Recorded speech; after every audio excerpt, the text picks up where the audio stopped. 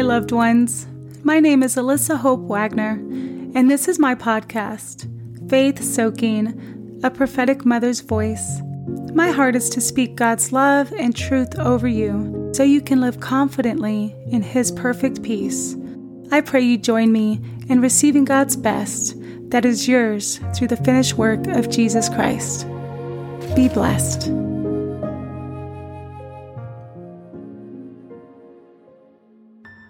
Quote, "And from the days of John the Baptist until now, the kingdom of heaven suffers violence, and the violent take it by force."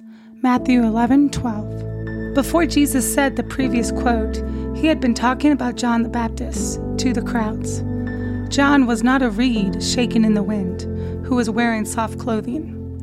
He was not a pushover or a people pleaser. In fact, he angered many people, including the king, who had thrown John in jail, and the king's wife, who had him beheaded. John rubbed most of the religious leaders the wrong way with his abrasive word choices against them, calling them a brood of vipers. John knew that the kingdom of heaven had arrived in Jesus Christ, and there were violent people trying to stop John's destiny on earth to clear a way for him. Yet he accomplished his mission before his untimely death. Jesus said that John was the one prophesied in Isaiah 40:1-11. John fulfilled his assignment, though he had many adversaries warring against him. He made a way for the Lord with his faith-filled words after 400 years of silence, that Jesus was the Lamb of God who takes away the sins of the world. The Messiah had finally arrived. Tenacious faith, that's what John had.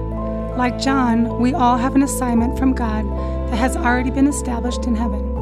However, bringing that assignment into fruition here on earth will take an all-out violent war, and we must use our wit, strength, knowledge, discernment, understanding, tenacity, faith, prayers, patience, power, and especially our reliance on God.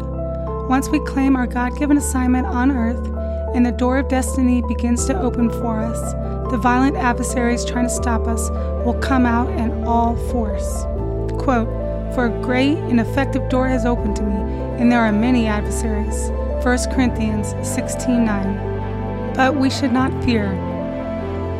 All God's promises are yes and amen in Christ. 2 Corinthians 1:20. Greater is Jesus in us than all the devils of the world. 1 John 4:4. All things come together for good for those who love God. Romans 8:28. We can move mountains if we have faith as little as a mustard seed. Matthew 17:20-21. If God is for us, not a single worthy opponent can be against us. Romans 8:31. We can overcome because Jesus overcame the world for us. John 16:33. And best of all, Jesus has already defeated Satan on the cross. Satan and his minions are powerless against the authority we have in Christ. We must recognize that our destiny isn't going to be given to us on a silver platter without a fight. First, we must believe in our assignment. Then we must take steps by faith according to that assignment. We can take a hold of our destiny just as forcefully as the violent want to steal it from us. We don't have to be violent, but we can be strong in faith, relying on God's power and might. Finally, my brothers and sisters, be strong in the Lord and in the power of His might. Ephesians 6:10. I hope you enjoyed God's encouragement today. My name is Alyssa Hope Wagner, and like always, be blessed.